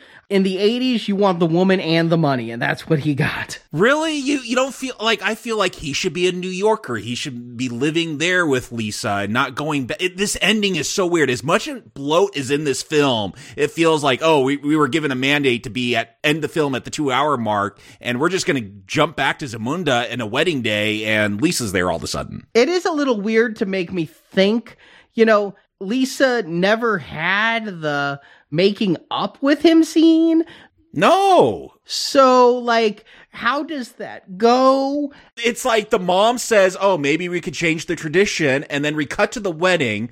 We're obviously supposed to believe that he's in that arranged marriage. That's what the film wants us to think. But does he think that? Is Lisa a surprise? Yeah, Lisa's a surprise. I mean, he looks completely downtrodden as his queen to be is coming down the aisle. I just thought he was happy because he was getting to marry the woman he loved and not some arranged marriage. Again, they just jumped to this. It's just a cut, and this is the end of the film. There's no explanation. So I wasn't sure, like, if Akeem was in on it or not. It was really, it's the change for James Earl Jones' character. It's what we've realized in this moment is that he conceded. And again, the problem that Akeem has no control over his life is he didn't pick this, but hey, he's happy, because in essence, he did want to marry Lisa. So he got what he wanted, but only through his father's approval. So he was going to go along with that arranged marriage that this whole film has told us he was against and wasn't going to do. Yep. Okay. He had 40 days. He had 40 days to find love. And what he found out was that he couldn't find love. Yeah, I've watched 90 Day Fiancé. It's hard to do in a short period of time. And I would say, talking about convention, The Graduate and other movies that are based on this, usually there is that moment where the character is resigned to the relationship that doesn't make them fulfilled and a last-minute surprise. But this one is real quick. And Imani, the intended bride, she's on the arm of Arsenio. Yeah, she should end up with Daryl and Patrice should be with Semi. I don't know. That Patrice and Daryl end up together was kind of good. And Eric LaSalle gets to break the fourth wall. Everybody's breaking the fourth wall in this one with just a glance over when Patrice is like, oh, you're so wet. Let's get these pants off. Yeah, she does go straight for the pants. I thought that was funny. I like Lisa throughout this film, except this last moment. They've been married and they're riding away in their carriage. And she goes, would you really have given this all up for me? And he goes, absolutely. And we can renounce it now if you want to. There's just something about the way she goes, nah, that annoys the shit out of me. Well, it kind of reveals that, again, who's changed who? I mean, maybe we'll find out. We'll get answers. The good news is there's more of the story to be told. It doesn't feel like Happily Thereafter, but I would have thought that Coming to America would have changed Akeem a little bit. And I don't know. It seems like she's the one that got changed. By the way, I usually love Nile Rodgers. I think he is a really fun producer in pop music, and I read his autobiography, but... What was his disco song? Well, he was part of the band Chic, so Le Freak. That's right, Le Freak. Would have been probably, I guess, his most famous of that, but he produced everybody. Coming to America, does it not sound like James Brown's Living in America? Like, a lot? Yeah. I got so confused. I thought James Brown's Living in America was for this movie.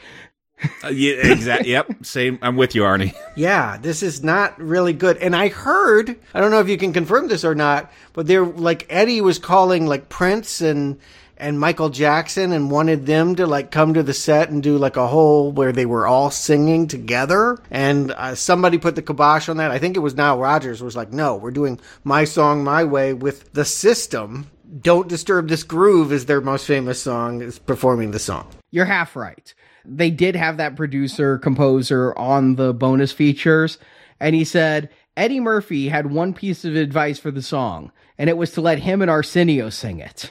Apparently, the producer said he just had real vision about this song and thought this song was going to be a big hit like Ghostbusters was. And so he didn't want to compromise anything. He was going to get the system and really just make the song exactly as he wanted it. And then the song flopped. He's like, maybe Eddie was right. Maybe if I'd had Eddie Murphy sing the song, it would have done much better, but we'll never know. I doubt it. We do know how Put Your Mouth on Me did. And I don't know if Arsenio can sing. I mean, saying, have me and Arsenio sing? Yeah, scratch that, Niall. You don't need Arsenio on the record. So, Jacob and Stuart, do you recommend Coming to America? Jacob. It's an interesting thing when we come to Now Playing, we got to put on those Now Playing goggles. Sometimes a film, it does well when you really dissect it and scrutinize it, and it still holds up. And, bad films are always bad films. Like, we have to dig down and look at the details on a lot of these video game or Stephen King things that just aren't great sleepwalkers. You don't need those goggles to even be prescription based. Like, they're bad. You want to go blind. Yes. But, then there's the in-between where, like, my memory, like, this is a rip-roaring, hilarious film, even though I'd never seen it from start to finish, and I'd only seen it on TV, and you get commercial breaks. But maybe that's why I had that image, because this works better as skits to me. Like, there's a lot of bloat. And so when you see it, like, in kind of segments, like, it is, like, just hilarious. And I'm like, oh, yeah, that just carries throughout the film. Sitting down and watching it all in one sitting for the first time, a lot of stuff that I would have cut from it. Just get it leaner. And there's some story issues that I have with it. Is this a rom-com or is this a comedy about a romance? Is it a com-rom? And I do feel like I said, like, way back when Harry Met Sally, romantic comedies are not my genre, not something I typically seek out, but I would have liked a little more romance, a little more emotion, a little more character, those kind of things in this film. I think it would have really helped me out understand Akeem better and why he's pushing against his privilege. I mean, there's definite improvements that can be made, I think, to this script. It's a shock to me that Landis is responsible for the latex suits and all that. I thought this was the height of Eddie Murphy's hubris, which he had earned. Like, he had some huge films, and, like, yeah, give him some money, let him do whatever he wants. But I thought that was the problem here, not Landis, who's got a whole lot of other problems too. But I still enjoy this. I've been critical because that's what we do here on Now Playing, and I do think there are some flaws with this. But I sit down, I had a good time still. I laughed throughout it. I enjoyed Eddie Murphy's performance. Everyone's, Arsenio Hall. It's a fun film to sit through. It's not the rip-roaring, just belly laughing. My stomach is aching so hard at the end of it, but I do have a good time. It's still a solid comedy. And like we've talked about before with comedies, like, that is subjective, what makes you laugh. And sometimes you're throwing a lot of things at the wall and seeing what sticks, and maybe only half the jokes work. Yeah, maybe only half the jokes work in this film, but they're pretty good jokes. Like, I laughed a lot of them, and it's a fun film. It could be better, but it's still a pretty solid recommend for me. Stuart. Yeah, Jacob, I'm hearing a little bit of disappointment with you. I had the opposite reaction. It was a kind of nice surprise. I remembered this film being just a bunch of dumb latex sight gags and Eddie Murphy stealing every scene. That the whole movie was barbershop. But actually, I feel like this movie does a really nice job of humanizing Eddie Murphy. And just in time, because I do think the money was starting to corrupt him. The ego was getting too large. He was secluding in Bubble Hill. So to see him, kind of play off this pampered, out-of-touch snot image and then say that, no, I want something real. I want to know a real woman. And again, after some of those jokes he made in Raw, I think it was the right sentiment, and it made me actually kind of want to see Boomerang. I know that he made another romantic comedy that was not particularly financially successful after this, same writers, and it makes me wonder, could he have swung that way with more freedom? I actually feel like this was a good fit for Eddie to be a romantic comedy lead.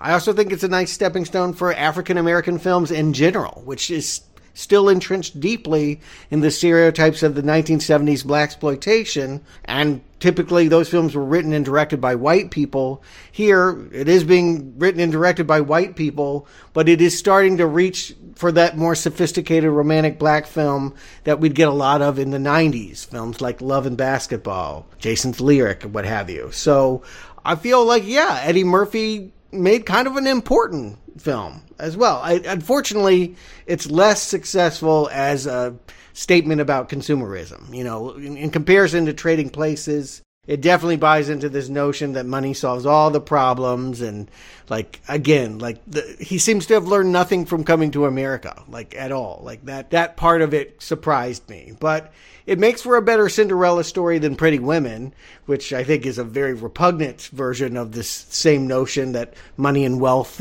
buys ownership of your romantic partner. Frankly, it's just a lesser film in general than Trading Places. That was a really entertaining, solid, tightly written, the kind of comedy I like to see. This one feels like a series of gags. Some work, some don't. And at nearly 2 hours of runtime, it really could have used some trimming. So for me, I think it's controversial, but I would have cut some of the barbershop stuff, some of the things that people love the most. It's not controversial to me, Stuart. I backed you up in that. Some of the stuff you probably love the most is what would probably need to be sacrificed to make this a better, more fluid and fast-paced film. But it's still sweet. It's messy, but it's funny. And I would give it a solid recommend. And, of course, coming in here stating I love this film, I definitely recommend it. I'll agree that watching it, I had trouble putting the Now Playing goggles on. They kind of kept slipping off because I've seen this film so often and just laugh at the jokes that I find funny. But watching it with those on, I noticed that the end loses steam, that any time that you have to keep cutting to the dog for a laugh means you're desperate. So that tells me that Landis knew his climax wasn't quite working. But you've got tremendous performances here across the board. Every single actor and actress in this is their character. Or in the case of Eddie and Arsenio, they're multiple characters. And that's what I like about this, is it's just, you know, it is a comedy, which is definitely what I want from Eddie Murphy. I saw Boomerang. I remember not liking Boomerang. I remember thinking it wasn't funny and that Chris Rock had the best jokes. I was really let down by that and have not seen it since theaters. So this kept me laughing and has kept me laughing for different reasons for over 30 years. Damn, I'm old. So is it a perfect film? You guys have made some very legitimate points that I'm not going to argue against. Just because I love the film doesn't mean that I can't acknowledge you guys are right. Some of these characters only exist for laughs, and if you're not laughing, then you're going to have a problem. But this film makes me laugh beginning to end. And when I heard they were doing a sequel, John Landis is not returning. He would work with Eddie again. Someday I hope we get to talk about Beverly Hills Cop 3. Yes. I so want to see that movie now, to know that such horrible things were said about each other. And then what? Within 6 years, they were on the same set again. Wow. That must be something. That's shocking. Eddie Murphy said, well, let's bring Landis in to direct. Eddie Murphy invited Landis back. Wow. Beverly Hills Cop 3, I've never seen it. But we will do that when that fourth movie materializes. I hear Netflix is going to make it. Well, next week, we're going to be talking about the sequel. But the next year, there was a sequel. Did you guys hear about this? No, because we're not covering it. And I have no idea what you're talking about. Let me take a guess. ABC TV had somebody, who would it be? Who would be the sad person that's going to fake being Eddie Murphy for a TV movie? Was it Mr. Cooper? I don't know the actor's name, but I remember hanging with Mr. Cooper. You're on the right track. It was CBS. Okay. Even worse, even more antiseptic. So it was made for 80-year-olds. Yeah. And it wasn't a TV movie. It was a TV series. Mm-hmm. Remember, I talked about how Eddie Murphy had some people on set there writing TV stuff? Well, Eddie Murphy was head of a TV production group for Paramount. And so Eddie said, I'm going to have my group do Coming to America, the series. And Paramount's like, yes, please do that. Is this going to be like Perfect Strangers? Kind of. You know what it reminded me of? The pilot episode is out there. It aired once. Just the pilot. Okay. Just the pilot at 8 p.m. on July 4th, 1989. So they didn't want anyone to watch it. Everyone's watching. They're drinking their beers, cooking their burgers, getting ready for the fireworks. No one's watching Coming to America. We're celebrating America. Nobody. Exactly. What a night to put it on. Apparently, CBS had a thing they did for 2 years called the Summer Playhouse series, where they would just cheap buy pilots that weren't picked up for series and air them as sitcoms on their show. That could be kind of fun, actually. I mean, there is an enchantment to failure. I can't deny, I kind of want to see it. Yeah, there's a whole podcast dedicated to people reading their failed pilots, like doing, radio play versions of them. So I'm guessing that it's just him and his queen trying to make it in New York and still having culture clash? If this had had better writers and better promotion, I think we wouldn't know who Will Smith is. Because this is like nothing so much as the Fresh Prince of Bel-Air, only instead of coming from Philly, he came from Zamunda, and instead of going to a rich place, he's going to a poor place. It's like the backwards Fresh Prince. Oh, you tricked me. I thought you were telling me Will Smith got the role of Hakeem, but okay.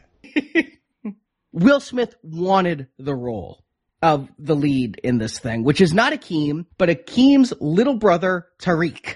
Huh. Did we see him in the film? I don't remember a brother. Nope, there isn't a brother. Okay.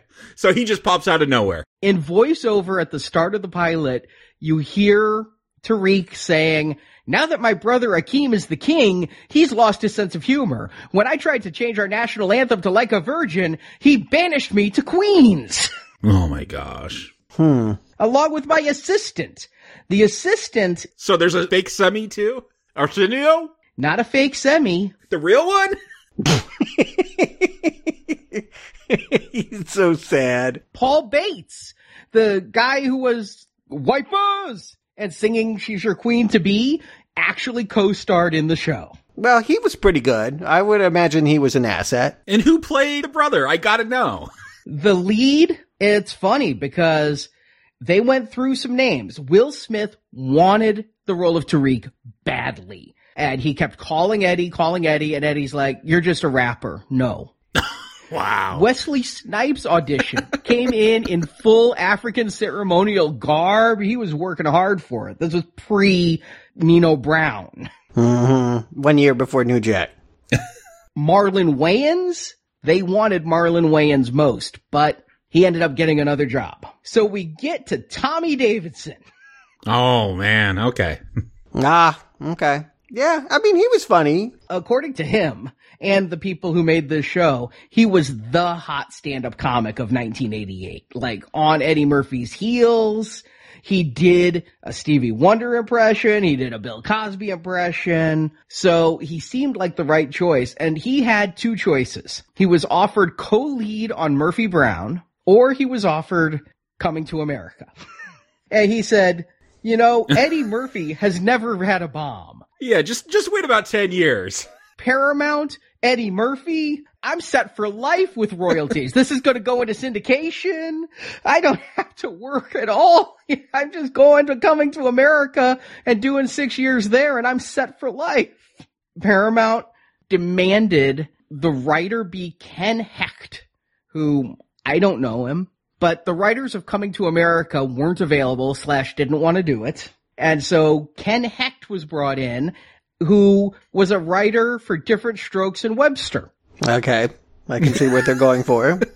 He was a white guy writing for this all African-American sitcom, and really the level of humor was painful. Yeah, just because he wrote, like, black kids adopted by white people, now he's going to go to a full black sitcom now? That's the next step? What you talking about, Arnie? Truthfully, I was surprised that Family Matters hadn't started yet, because it had a real Family Matters vibe. Family Matters would start like 1 month later. Was there an Urkel? No, but just it felt like a TGI Friday. Like, this whole episode was about learning to respect your friends and introducing Tariq to the feeling of guilt. Like, it's not like he's from a different country. It's like he's from a different planet and doesn't know emotion. I don't understand it. But the humor was terrible. Ken Hecht wrote everything. And Davidson, I'll give him this. He really tried to be the new Eddie Murphy. And I think the script asked him to be. In the single episode they made, he impersonates Stevie Wonder. He impersonates Michael Jackson. Were they going to have him put a different latex on in every episode and play a different side character? Sadly, this cheap-ass sitcom couldn't afford that. That would have been nice, though. And the, quote, funniest joke is when Tariq says, "In America, I can be anything. I can be a Beverly Hills Cop. You could be a Beverly Hills Cop, too. In 48 hours, we could be trading places." Okay, I'm good. I thought I wanted to see it, but it just passed before my eyes. That joke killed it for you? No, I think I did. Like, I just like that. I see it and I got it. Thanks. Moving on. Yeah, moving on to Coming to America 2. So let's hope they can tell better jokes 30 years later. Yeah, I do think that this sitcom where another joke was literally about Africans eating insects is best long forgotten. I never even knew it existed until researching for this movie. But a sequel, I never thought that would be coming. Landis is not doing Coming to America, the sequel.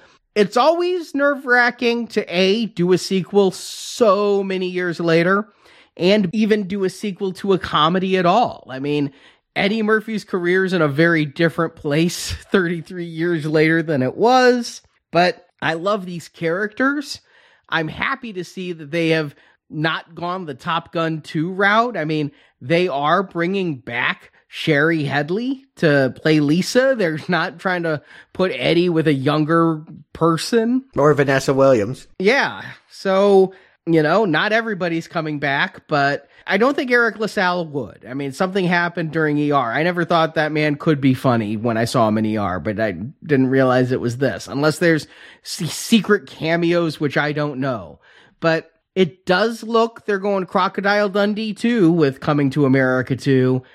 Can that work? I hope so, but we'll find out on Amazon. The one thing that's got me excited, this may sound weird, but I want to see Wesley Snipes. Nope, that does not sound weird. I was going to bring that up because post-tax problems, I really like Wesley Snipes. Like, Expendables 3, that movie's garbage, but he is so funny in it. My Name is Dolomite. He stole the film, like my favorite part of that film. Like, I'm excited about Wesley Snipes showing up. Yeah, it looks like he's playing some kind of military despot leading a coup, or it actually kind of sounds like King for a Day. I don't know. Maybe they're finally ripping off Art Buchwald's concept. But it's also the same director as My Name is Dolomite, Craig Brewer, who did Tussle and Flow. I'm cautiously optimistic. I don't typically do sequels to comedies, but 33 years later, hopefully they have enough material to do an extension. The fact that it is Craig Brewer and that I did love Dolomite is the one thing giving me hope. Yeah. But he also did the Footloose remake and that thing blew. In the meantime, if you can join us for spring, it doesn't feel like spring, I know, but we've already started our spring donation drive. We are in the platinum realm, enjoying international terrorism. Enjoying? Yeah. This week, Gerard Butler is helping London bridges not fall down, and London has fallen. Of the two 2013 White House attack movies, the Gerard Butler one is not the one I thought would get a sequel, but here we are. 2 sequels. We're doing the whole series, plus we've already released White House Down as well. And Olympus Has Fallen. So those are available for a platinum donation. We've got another huge donation drive. There's only so many weeks in a year, so I don't know how Stuart finds in the schedule ways to keep putting more movies in the donation drives, but this is an amazing donation drive. We are starting with platinum for reasons of timeliness, but we have 2 more weeks of the Olympus series. So that's 4 platinum movies plus silver and gold for $35. Gold level for $25 or more. So much gold. Oh, dear God. There's more gold than there was in Coming to America. And this is real gold. We're talking David Fincher thrillers and almost an equal number of Dragon Tattoo movies. I've never seen any of those, so I don't even know what I'm in for. Arnie, I know you're very impressionable. You might end up with a dragon tattoo after seeing them. I'm itching for some new ink, I gotta be honest. So, maybe? If they're good, that's for $25 or more. And then silver level for just a $10 donation gets you reviews of 5 Dirty Harry films. I've never seen most of those either, so I'm the newbie on all of this, but I'm excited for what this donation drive is, how big it is, and hopefully you guys can come out and support our show and get these bonus podcasts as our thank you for your support and for keeping Now Playing going. And also, be sure to subscribe to our Now Playing In Focus newsletter every Friday. Jason sends out a new letter saying what we hosts are watching that we aren't reviewing, or some things going on in our schedule, or just some big movie business news. I think he does a great job. I look forward to reading it every week. And if you subscribe, there have been a number of giveaways we've been doing. And so when we do giveaways, if you get the newsletter, you're already entered to win. Just head to nowplayingpodcast.com, click subscribe at the top, and enter your email address for the Now Playing in Focus newsletter. So Jacob Stewart, thank you for joining me. You bet. Until next time, I renounce my throne.